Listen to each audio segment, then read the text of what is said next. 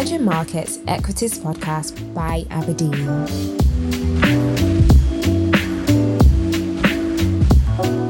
Hello and welcome to the Aberdeen Emerging Markets Equity podcast. I'm Nick Robinson from the Emerging Market Equity team.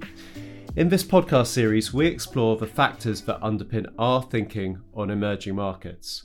From key individuals to evolving trends, we seek to answer the 5 W's, the who, what, where, when and why, that are shaping investment opportunities in the region.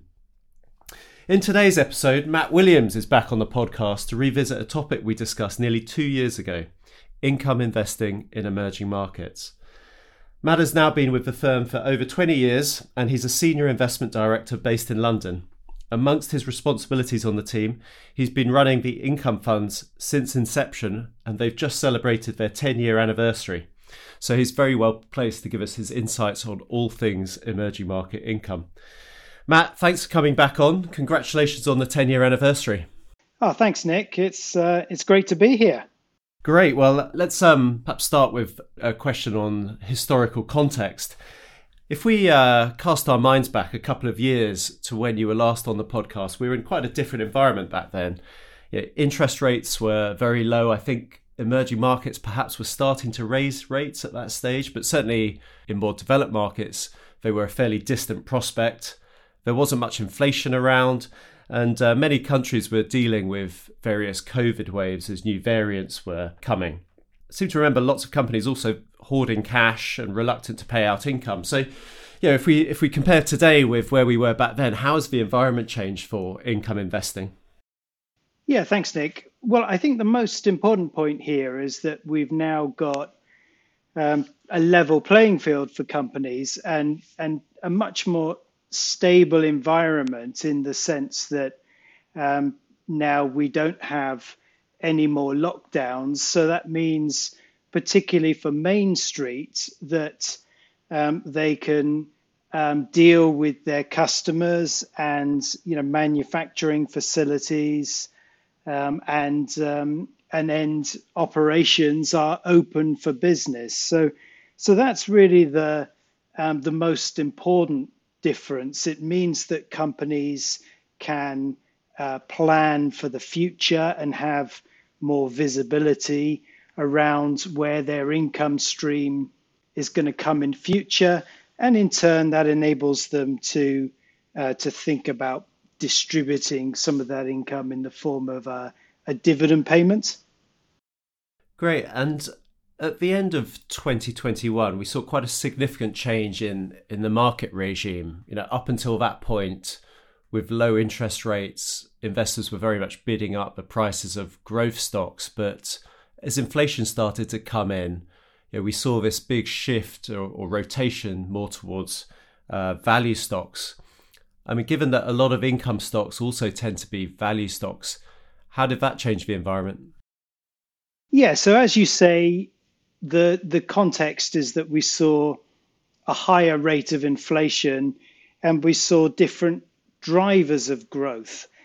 And I think that's worth exploring because it caused a significant rotation in the market and it created a lot of opportunity for income investing.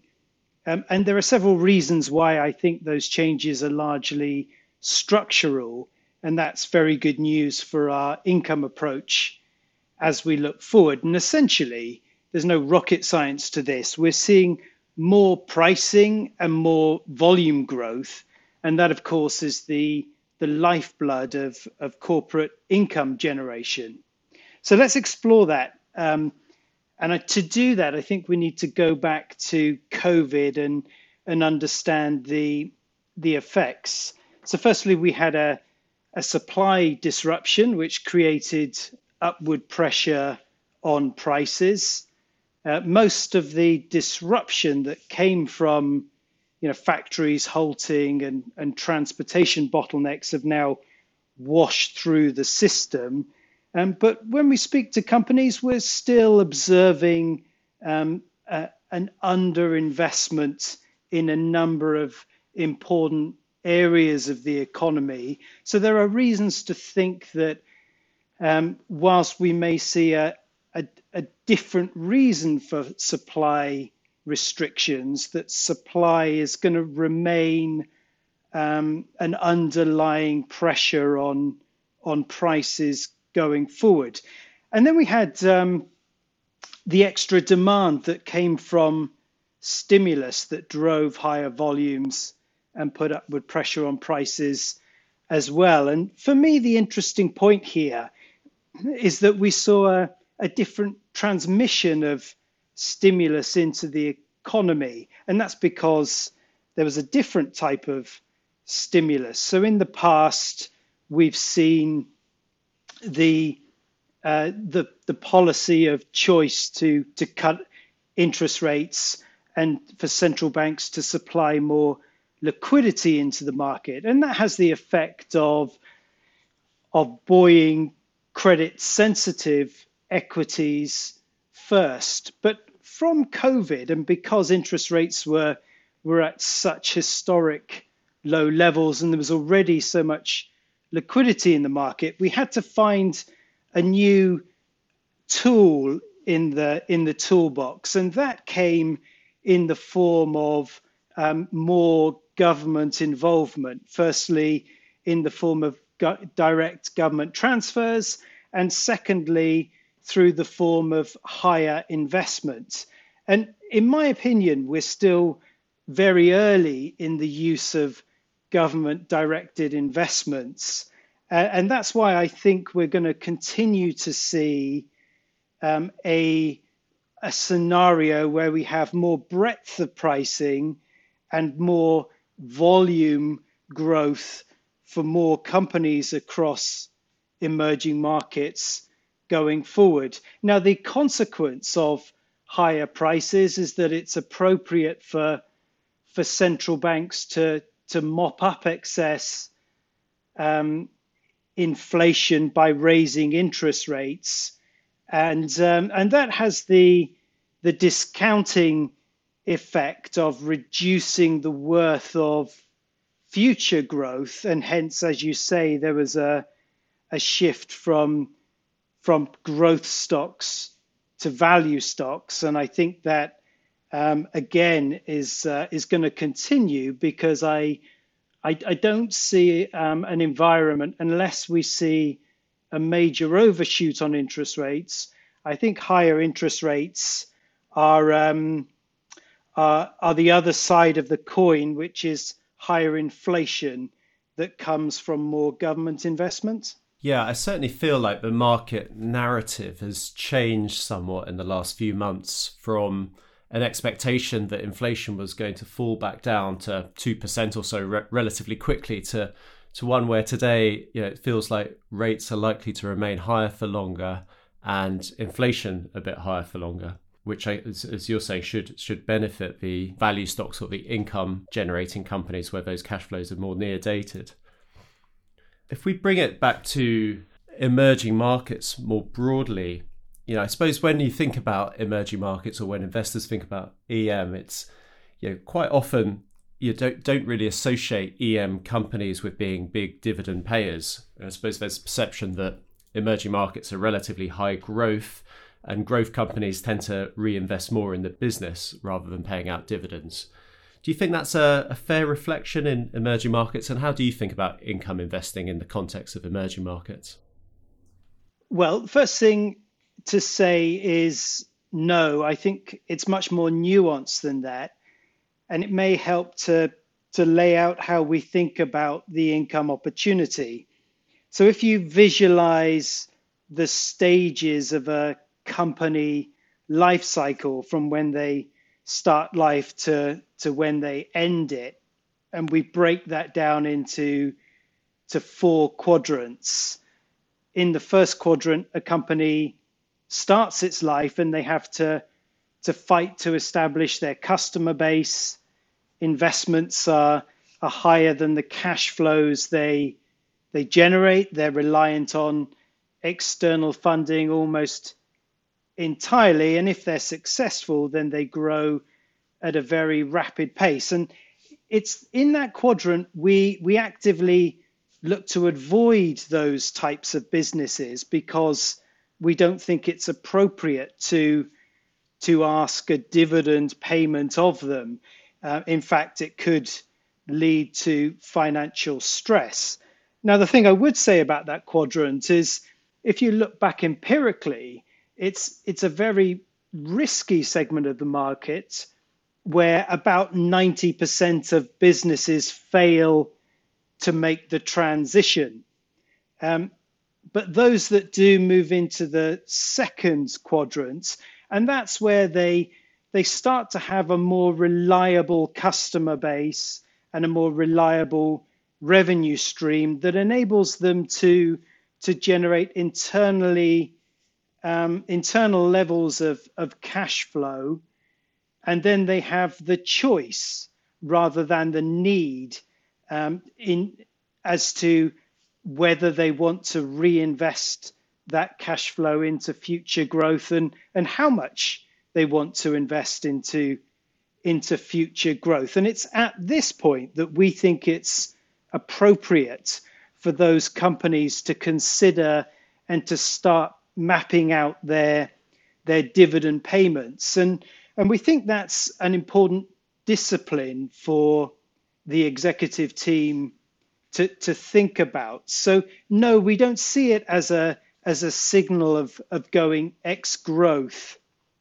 In fact, we would say that there are too many examples of companies focusing on growth to the detriment of the business overall. If you expand too rapidly, you might reduce your pricing power or trigger a competitive response from competitors. You may weaken your financials and you set off a downward spiral. In most instances, successful growth companies are the ones that are investing within their means and using other softer ways to differentiate, such as building brands and quality of service. And we think the shareholders imposing a discipline of paying a dividend helps those companies to think about their budgeting and preserving capital to be able to pay a dividend, and encourage them to think about alternative ways of differentiating. And then there's the third quadrant where companies are seeing less growth and it's more appropriate to pay more out to shareholders. And lastly, in the fourth quadrant, companies that have gone past maturity and are moving into a declining phase where they're not investing enough to sustain the existing business. And we wouldn't look to invest in that fourth quadrant either, because we think those companies, again, by paying a dividend, are putting stress on the business overall. So our playing field is in the second quadrant and the third quadrant, and we see a lower risk from investing in those types of profitable growth companies, but plenty of opportunity. Yeah, that's interesting. So when you think about the overall market and in particular those second and third quadrants, how is the proportion of companies within emerging markets now entering those second and third quadrants? So I guess to get a perspective of, when you look back in time, how is the mix of total returns evolving between dividends and price appreciation? And has there been any trend there? Yeah, pretty consistently across all markets. If you go back over, for example, about a 10-year period, then clipping that dividend coupon each year accumulates to make a meaningful part of the total returns. And actually over that period in emerging markets, it represents a hefty, about a 50% portion of the total return of the share price over time. So it's pretty meaningful. And then the interesting part is if you break down the second component of that total return, the price return, it further breaks down into a valuation re-rating, and then earnings growth. And we see that 90% plus of the contribution from that segment comes from earnings growth. And that makes sense because a valuation re-rating is really an anticipation of a higher future income stream. So either you get that income and the valuation then comes back down, or you don't get that income and the valuation comes back down regardless. But either way, the distribution of an income stream and also the expectation of an earnings growth, which we proxy to be future income growth, drives the total return of share prices. That's the way we think about investing.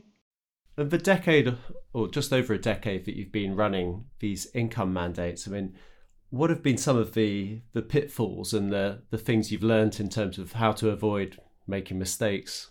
Yes, if we kind of keep our focus on the company life cycle and those four quadrants, I'd say the key pitfall is misdiagnosing where a company is. So you want to invest in companies that are in that second or the third quadrant, but sometimes there are mistakes where they're really not in that category.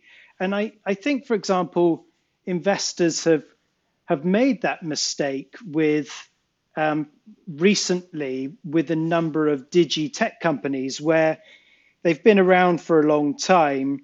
So there's a perception that there's a maturity and an establishment to the revenue stream of the business. But when you take away price incentives, I think there's been a discovery that a number of customers are not quite as sticky as was previously thought. And as a consequence, they're perhaps, a number of companies are still quite early within their overall development and firmly in that first quadrant. But we tend to use our income analysis to try and help avoid some of those categorization pitfalls. So in much the same way as a doctor would take a blood sample and analyze that to understand what's happening in the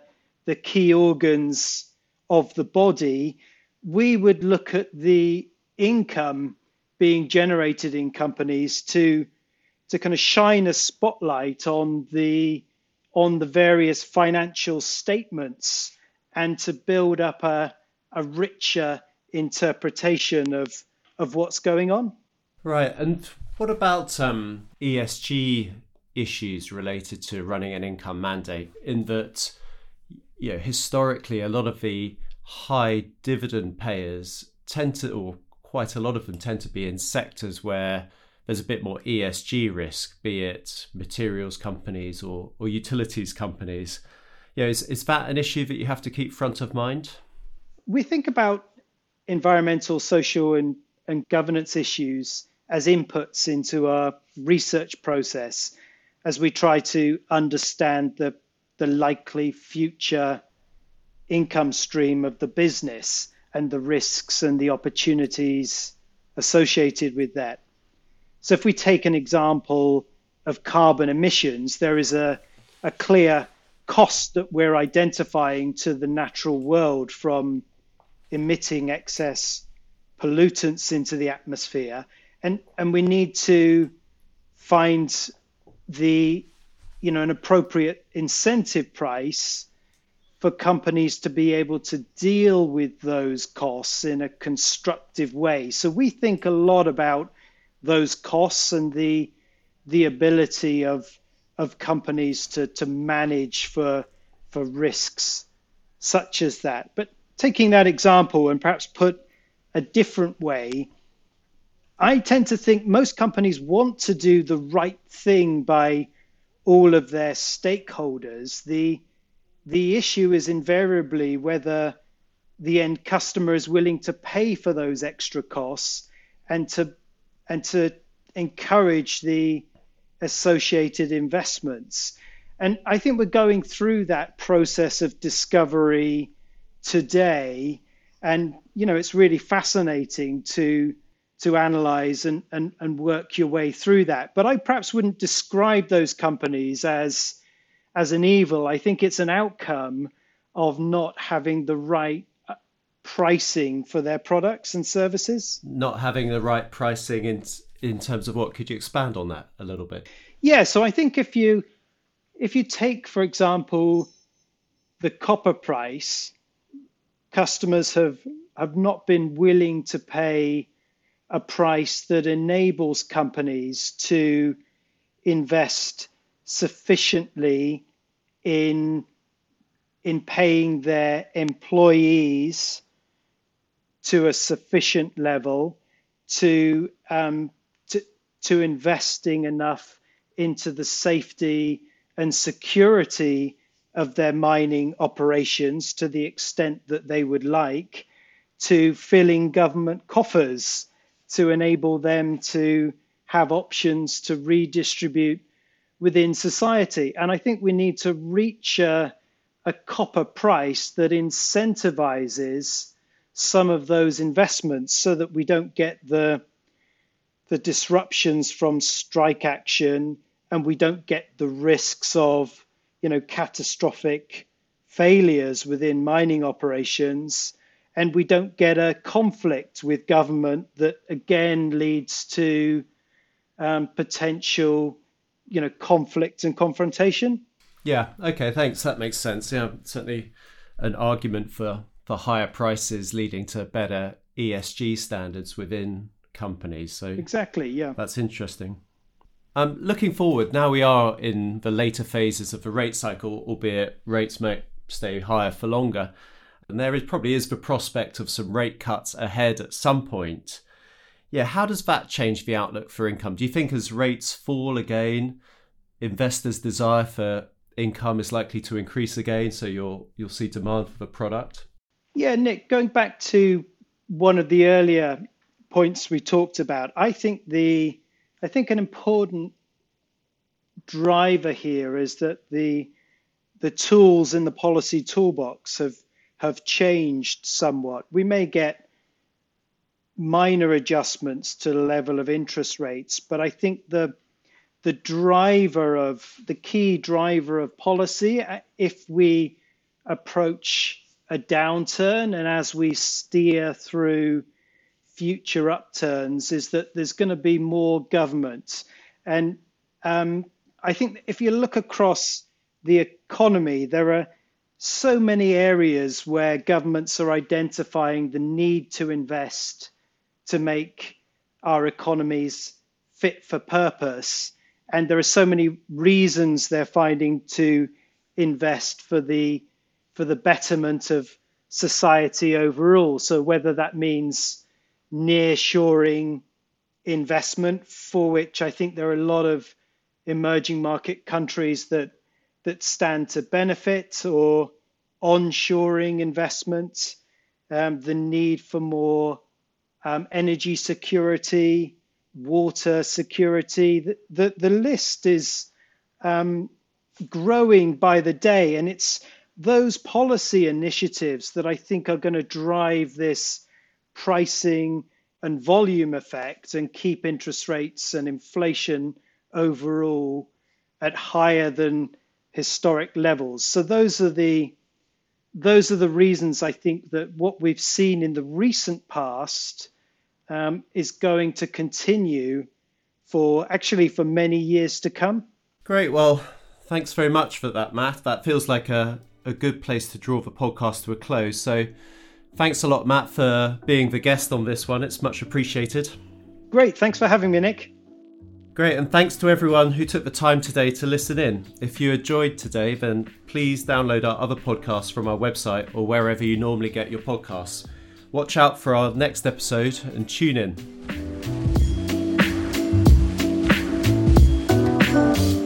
Thank you for listening to the Emerging Markets Equities podcast, brought to you by Aberdeen.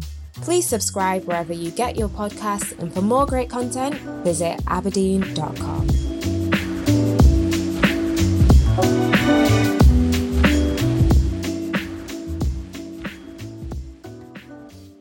This podcast is provided for general information only and assumes a certain level of knowledge of financial markets. It is provided for informational purposes only and should not be considered as an offer, investment recommendation, or solicitation to deal in any of the investments or products mentioned herein, and does not constitute investment research. The views in this podcast are those of the contributors at the time of publication, and do not necessarily reflect those of Aberdeen. The companies discussed in this podcast have been selected for illustrative purposes only, or to demonstrate our investment management style and not as an investment recommendation or indication of their future performance. The value of investments and the income from them can go down as well as up, and investors may get back less than the amount invested. Past performance is not a guide to future returns, return projections, or estimates, and provide no guarantee of future results.